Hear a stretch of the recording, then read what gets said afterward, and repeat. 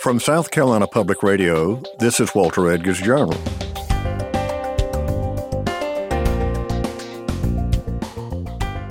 I'm Walter Edgar, welcoming you to our podcast series about South Carolina culture and history, with a nod to all things Southern. Today, Alfred Turner and I will be talking with George Singleton about his new book, Asides, Occasional Essays.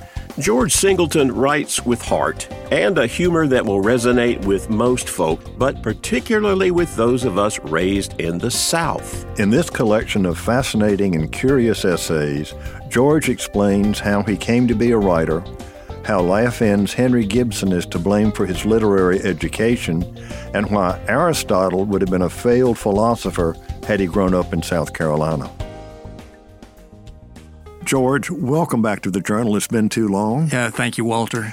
I guess I need to explain to our listeners. They know who George Singleton is. He grew up in Greenwood, South Carolina, and he's now at Wofford. He had an interesting teaching career. Well, I hadn't been at Wofford since COVID, so I retired 2000.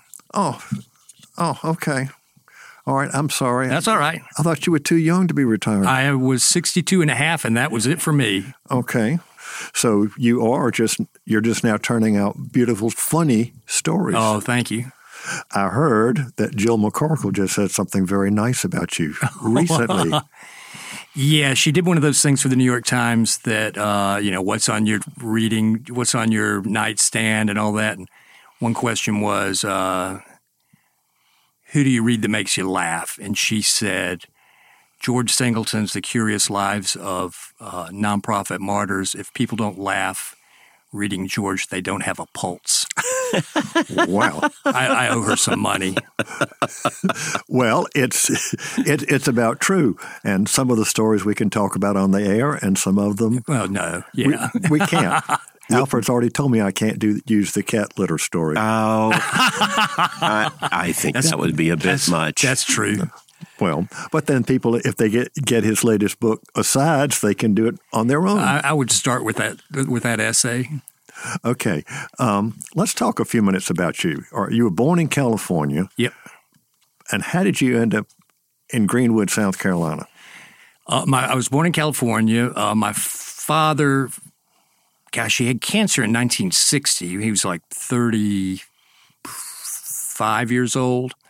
He fell 45 feet into the empty hold of a merchant ship in 1963, broke 57 bones. They brought him in up the Columbia River in Oregon, a small hospital. They started just shooting him up with morphine at the beginning. After a few days, some good country doctor said, let's start patching him up. And back then, they didn't have hip surgery like they do now. They just started putting nails in his hips. And that was in 63. In 65, we moved to South Carolina because that's where his father and stepmother lived. So you had a family connection. Yes, my grandfather lived in Greenwood. And you have a lot to say about Greenwood in your stories. You know, it has the widest main street in the United States. Second biggest population of albino squirrels. And it's got a train museum. Oh, yeah, it does, yeah. Yeah. So, and so you grew up in Greenwood, which is kind of fodder for some of your stories. Well, I think any small southern town, I'm one of those people, I'm 65 now. I couldn't wait to get out of Greenwood when I was 18 years old. But then the older I get, the more I want to go. I love going back to Greenwood and going to, old restaurants that I used to go as a child and just driving around, going up to Hodges, South Carolina is where my grandfather ended up moving. But any small town, I would say in South Carolina, I have one essay in here about how Aristotle couldn't live in South Carolina because he believed in moderation and everything in South Carolina is excess, and I think that's good for a writer. I mean, it's just fodder, yeah. Well, you mentioned Hodges, and you used to go hear bands up there, right? Oh, yeah, Jackson Station. That was just kind of a magical, weird place run by Gerald Jackson and his partner, Steve Bryant. And something bad happened where Gerald got into a scuffle. A guy hit him in the head with a pickaxe.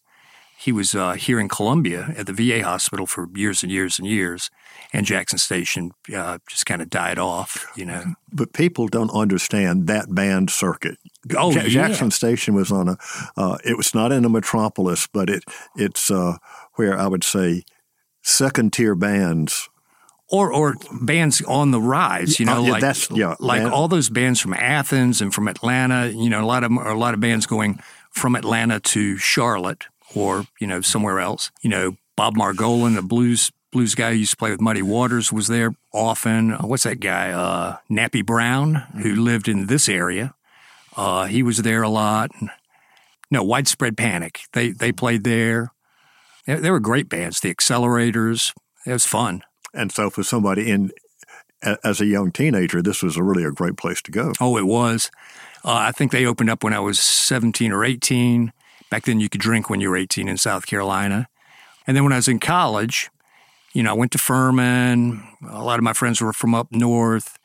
They kind of made fun of the South, I guess. And I went, come on, stay with my parents for a weekend. I'm going to take you to this bar. And boy, they just fell in love with that place. Yeah. Yeah. You're at Furman and you're majoring in philosophy? Yeah, that was, I don't know what, I took my first class, Intro to Philosophy, my first trimester there, and loved it, and then I took some more classes, and by the end of my sophomore year, my father, who had a 10th grade education, real blue-collar guy, and he said, what are you going to do?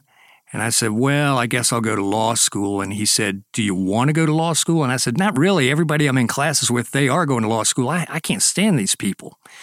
And he said, why would you go work a job for 45 years that you hate around people that you don't like?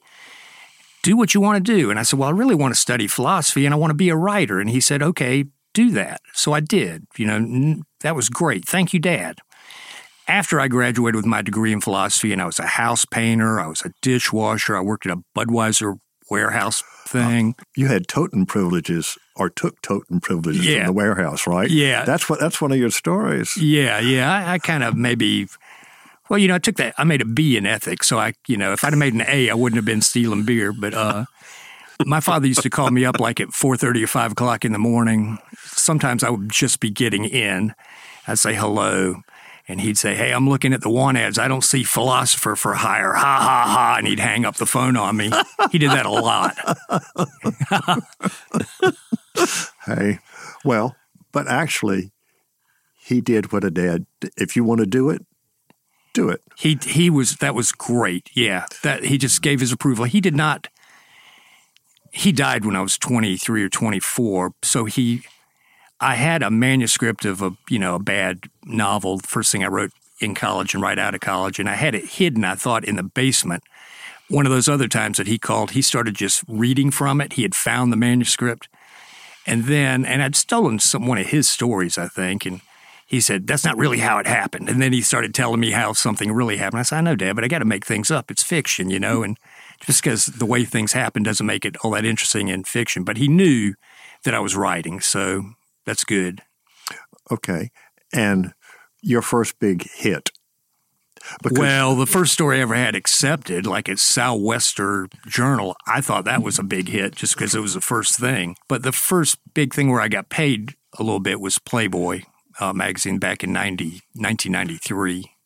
And that caused you some trouble. A friend who'd supported your writing, and you gave him a copy of Playboy with your article in it. Oh, and then his daughter got all mad. Yeah, I mean, he was an adult. He lived next door to me as I was growing up. And then his daughter, who's evangelical, has just badmouthed me ever since, I think. And this man's, I don't even want to mention their names, but his grandson is a great writer and a scholar up at Appalachian State now. He's the one who told me about this whole story. I didn't even know about it. Yeah, they didn't realize that serious writers wrote in Playboy. I don't think that story had a curse word in it. It had no sex, no naked people. It was, That's probably the most family-friendly story I've ever written. Speaking of families, you found your fifth cousin twice removed, or she found you. She found me. Now we got to explain to some folks about how, Southerners do track people down, but you don't think she really is your fifth cousin twice removed. I think she probably is, but, that's a reason why I won't do that Ancestry.com. I don't want people, to find me or anything. But this woman wrote a letter to the college where I worked, to like the communications department, and she said, "Did you know that George Singleton's great-grandfather was shot and killed as he was trying to rob a store in Augusta, Georgia, back in the 30s?" And so the communications person forwarded me the email, and I went, "Well, what the heck? Does she think I should get fired or something because I got some ne'er-do-well in my background?" So I wrote the woman back and said, "What's this all about?" And she said she was doing Ancestry.com. Somehow we're fifth cousins twice removed, blah, blah, blah. The guy my great-grandfather was a dentist too, but it was right after the Depression, and he wanted to have money to buy Christmas presents. It's a story, but he got shot and killed. And then it was in all these newspapers. She sent me articles from like Richmond, Virginia, Augusta, Columbia, all over the Southeast. His name was Marcus Vaughn. And where was he actually living at the time? He was in Augusta. Augusta. He lived in Augusta, yeah. Do you keep in touch with this kinsperson? No, I don't. I think I've changed my email twice or three times just so that doesn't happen again. Well, folks particularly Southerners and especially South Carolinians do like to trace the family tree. Although if you go back to saying you're descended from a 1670 settler of South Carolina, and they're not all of those many 1670s. Going back that far, you have something like 16,000 direct forebears. Now you're tracking one family line. Yeah. What did all the others do or not do? Yeah. So let's talk about some of your stories, and I think it's interesting who your literary model was, or your favorite writer, which you'd have to know 60s TV, your writing mentor. Henry Gibson. Now, most folks don't know Henry Gibson. If you didn't watch Laugh In. Or Murder, She Wrote. He was on Murder, She Wrote a lot. He was also in Nashville, that great movie. He was in Nashville. Yeah.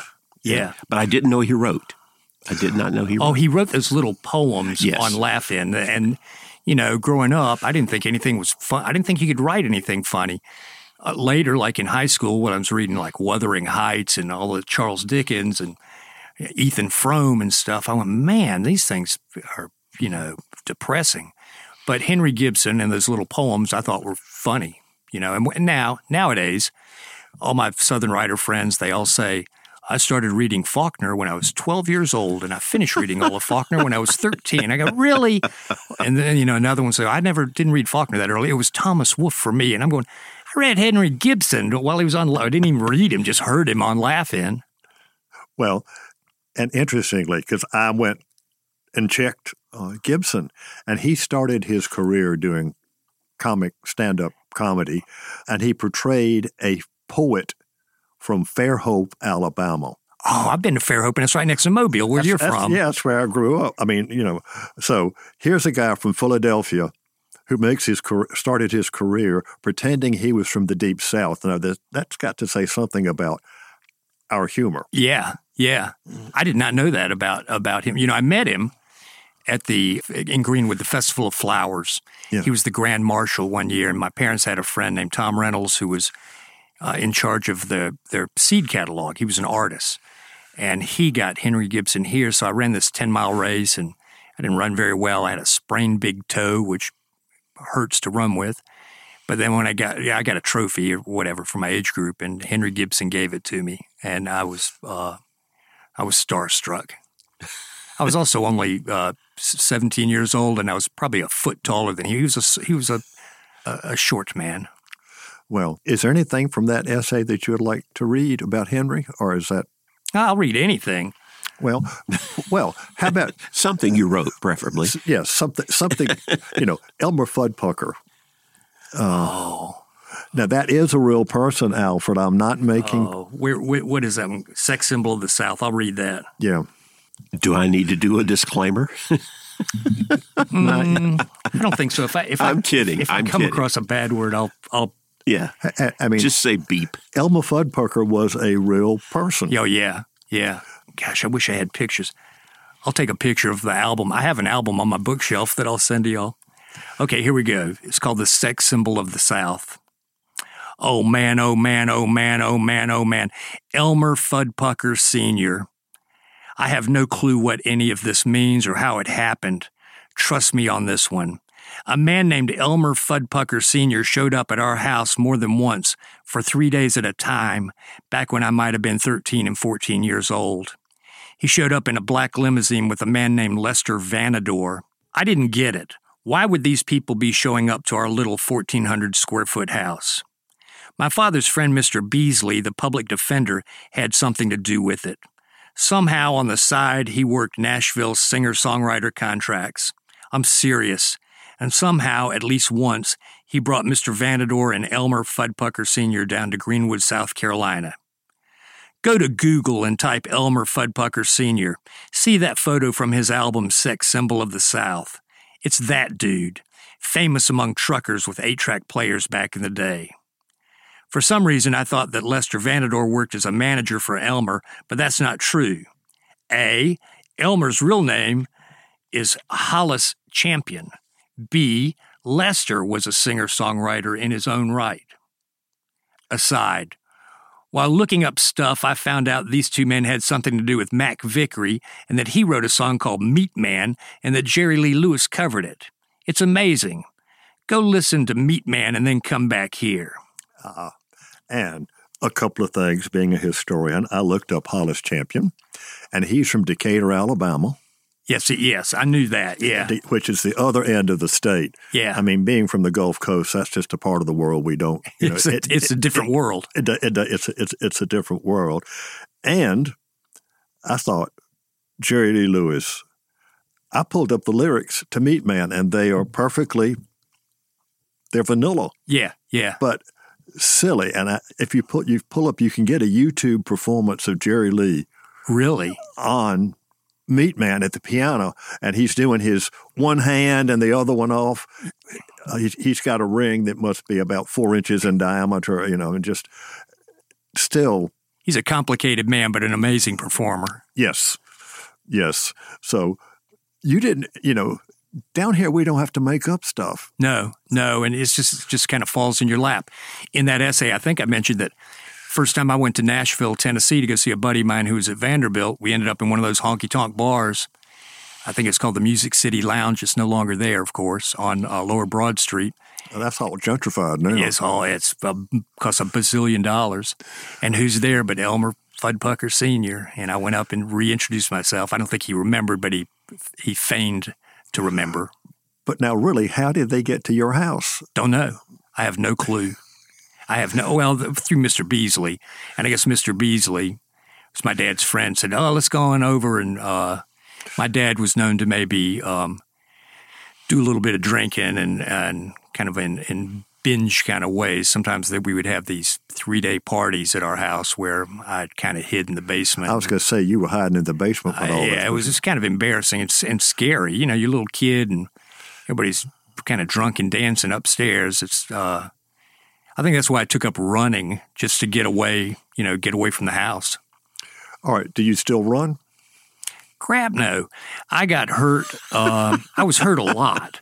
But my senior year, I ripped an oblique, kind of down here. I had a coach who was maybe not the brightest. This is at Furman, right? It's at Greenwood. But Furman had already contacted me, Coach Kiesling, and said, hey, apply here. You don't even have to pay, so that saved me $25 or whatever. I ended up still going, but my senior year I never really ran because I ripped that oblique.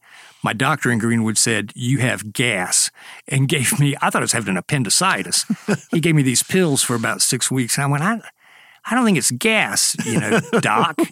And then when I got to Furman, Coach Kiesling saw me like in the student center and said, what happened to you? You never ran your senior year. And I explained, and he got me to a doctor and said he ripped an oblique, and it'll heal in a couple years, and it did. But by that time, I kind of started writing and thinking that to be a writer, you had to smoke and drink like crazy. And so my running days, and I was kind of bored with running anyway. I did it from age 13 to 18. And so what did you run? Were you doing long distance? Long distance, yeah. I was a 2-miler. And, I ran this race here in Columbia one time when I was 17 years old called the Governor's Cup, and it's 5 miles. And I did that in like 27 minutes and some odd seconds. And in the 10th grade, I ran a 2-mile in 10 minutes and 20 seconds. So I was on my way. I mean, I could run, but I was kind of bored. It helped me as a writer. I talked to my buddy Ron Rash, who was a runner, and we both say, and neither of us have run in years, decades, but both of us say it's what made us learn how to sit down for a couple hours every morning, because, if you get up and run for an hour every morning, you just kind of get used to that routine. All right. After you graduated from Furman, you kind of bounced around. I bounced around quite a bit. And I had those kind of odd jobs. Then I went to a graduate school for an MFA at George Mason for one semester. I was 22, 23 years old, 23. I didn't love it. I thought everybody else was like 90 in my class. They were probably 30. I ran out of money. I didn't get any kind of stipend or anything. And so I was painting houses, working construction, and I stayed there one semester. Then my dad got sick and died, and I came back to Greenwood and ran his little textile supply company for 2.5 years. Then textiles, fell apart almost immediately. All of our mills were gone. And I was still writing all this time, bad stuff. And I reapplied to UNC Greensboro and then went there for 2 years, which was probably the best 2 years of my life writing-wise, because, they said, here, you got to take a couple classes, but get your butt in the chair and write. And people who did it, wrote and continue to write. And who were you working with there? Fred Chappell. Okay. Fred Chappell, Lee Zacharias, a man named Bob Watson, Robert Watson. That was it for workshops, really. Well, and then you started teaching, and it's in some of your stories. And as a former teacher, I can say some good things and some bad things. Not about your stories, but just about the experiences. Yeah, I taught down at Francis Marion from 86 until 91. And, that's when I started writing short stories, because I was teaching 4 class. Teaching is not digging ditches or anything. It's not roofing. But it takes up a lot of time grading papers and all that. And I thought, man, I got to grade all these papers. I had 100 students. They were writing an essay a week, at least. So I started writing short stories. But by this time, I had written 3 horrendous manuscripts for novels. So I had kind of found a little bit of a voice. And I also started reading short stories a lot more and kind of went from there. Things started clicking then. I think the titles of your books tell us a lot. These People Are Us, The Half Mammals of Dixie, which is, I think, the first time we had you on the show. Might have been. No, but, that was, and that story was in Harper's. So that was another one where it was kind of a big jump for me. Okay. Why Dogs Chase Cars, Novel, Drowning in Gruel, Work Shirts for Madmen, Pep Talks, Warnings, and Screeds, Stray Decorum, Between Wrecks, Callous Town, Staff Picks, You Want More, The Curious Lives of Nonprofit Martyrs. Yeah. And your most recent called Asides. Yeah. Now, see, you call them essays. They're just little personal essays. What happened was pandemic hit. For some reason, I just started reading a bunch of people's essays, and I went, man, these are really good. Then I thought, Matthew Fulmer had a couple books of essays, and Margaret Wrinkle has one called Late Migrations I liked a lot. There were tons, and I'd been reading Boy with Loaded Gun by Lewis Norden that I always loved. And I thought I should get together all these essays I've written over 30 years and make it into a little collection of essays. Well, unfortunately, Walter, I just don't save anything, so I had none of the essays in my computer. I had not saved any of the magazines, really. I had a few. Some of them were in books, and I didn't have the books. But COVID hit. What else am I going to do during a pandemic? So I found some of them online and printed them out and retyped them. Some I had to order the magazines, and then get the magazines, retype them. So it took me 6 months to get all these that had already been written, you know. Did you get the one from Playboy?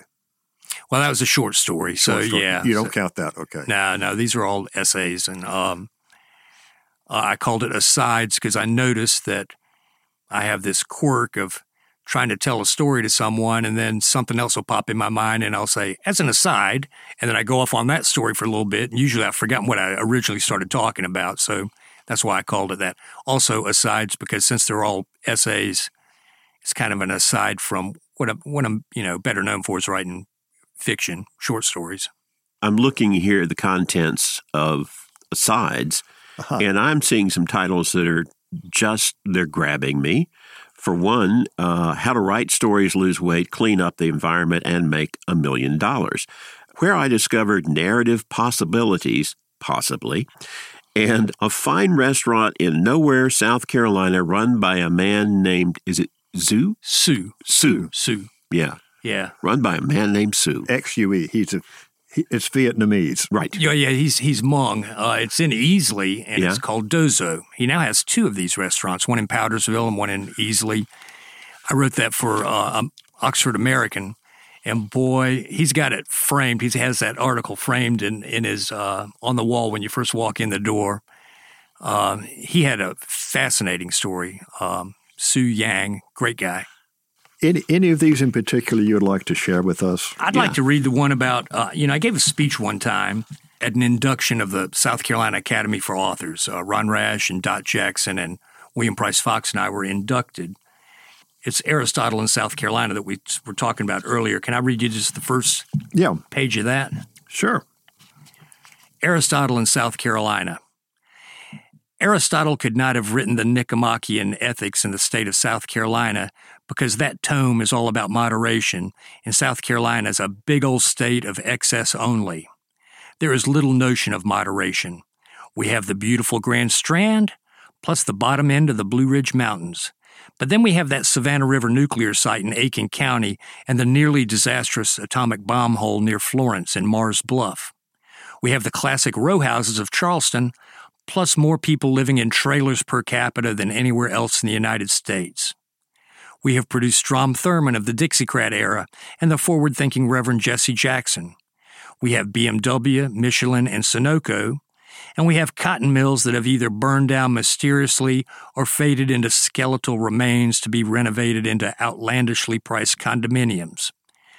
There's the Peachoid Water Tower thing outside of Gaffney on I-85, and then the Abbeville Opera House.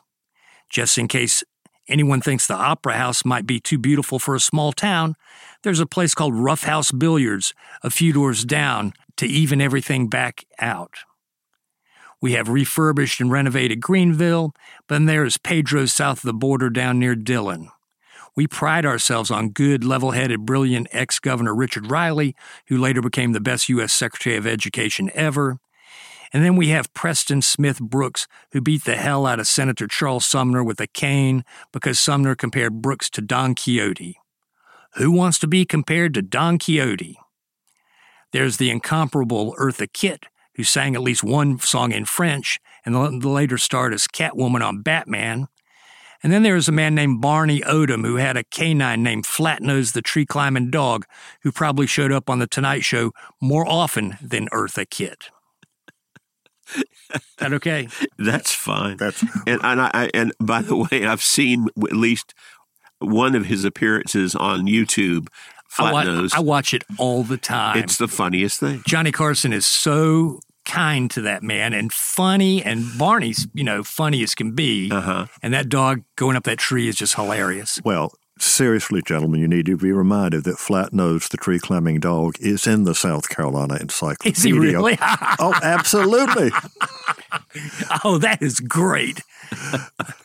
Did you interview him? No. I think he'd passed by then. No, but there was so much publicity. I was over in Florence, and I'd given a talk at Francis Marion, I guess, and was staying with Ben Ziegler. And he just mentioned, you ought to make sure you include the tree-climbing Flatnose. And I went and looked up Flatnose, and I gave it to the category of South Carolina. We had, sub-editors. Yeah. And I said, of course, this is a wonderful story, along with the Lizard Man of Lee County. Yeah.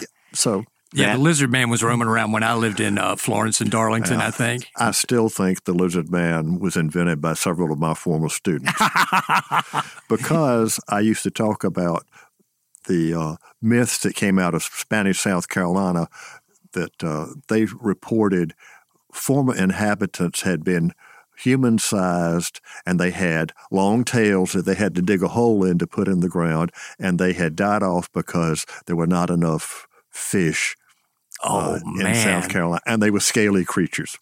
So I think given the kids I've taught from the PD over the years, I could just see several of them turning that into the Lizard Man. Gosh.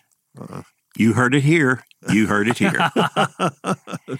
Well, I hate to do this, George, but Alfred has given me the wind-up sign. Yeah. It used to just be visual, but, now he can break in and you hear his dulcet tone saying, you guys need to hurry up.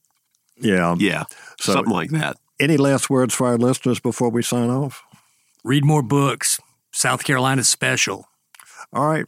Well, George Singleton, with your latest book, Asides, Occasional Essays. Thanks so much for being with us today on The Journal. Thank you, Walters. It's a pleasure being with you.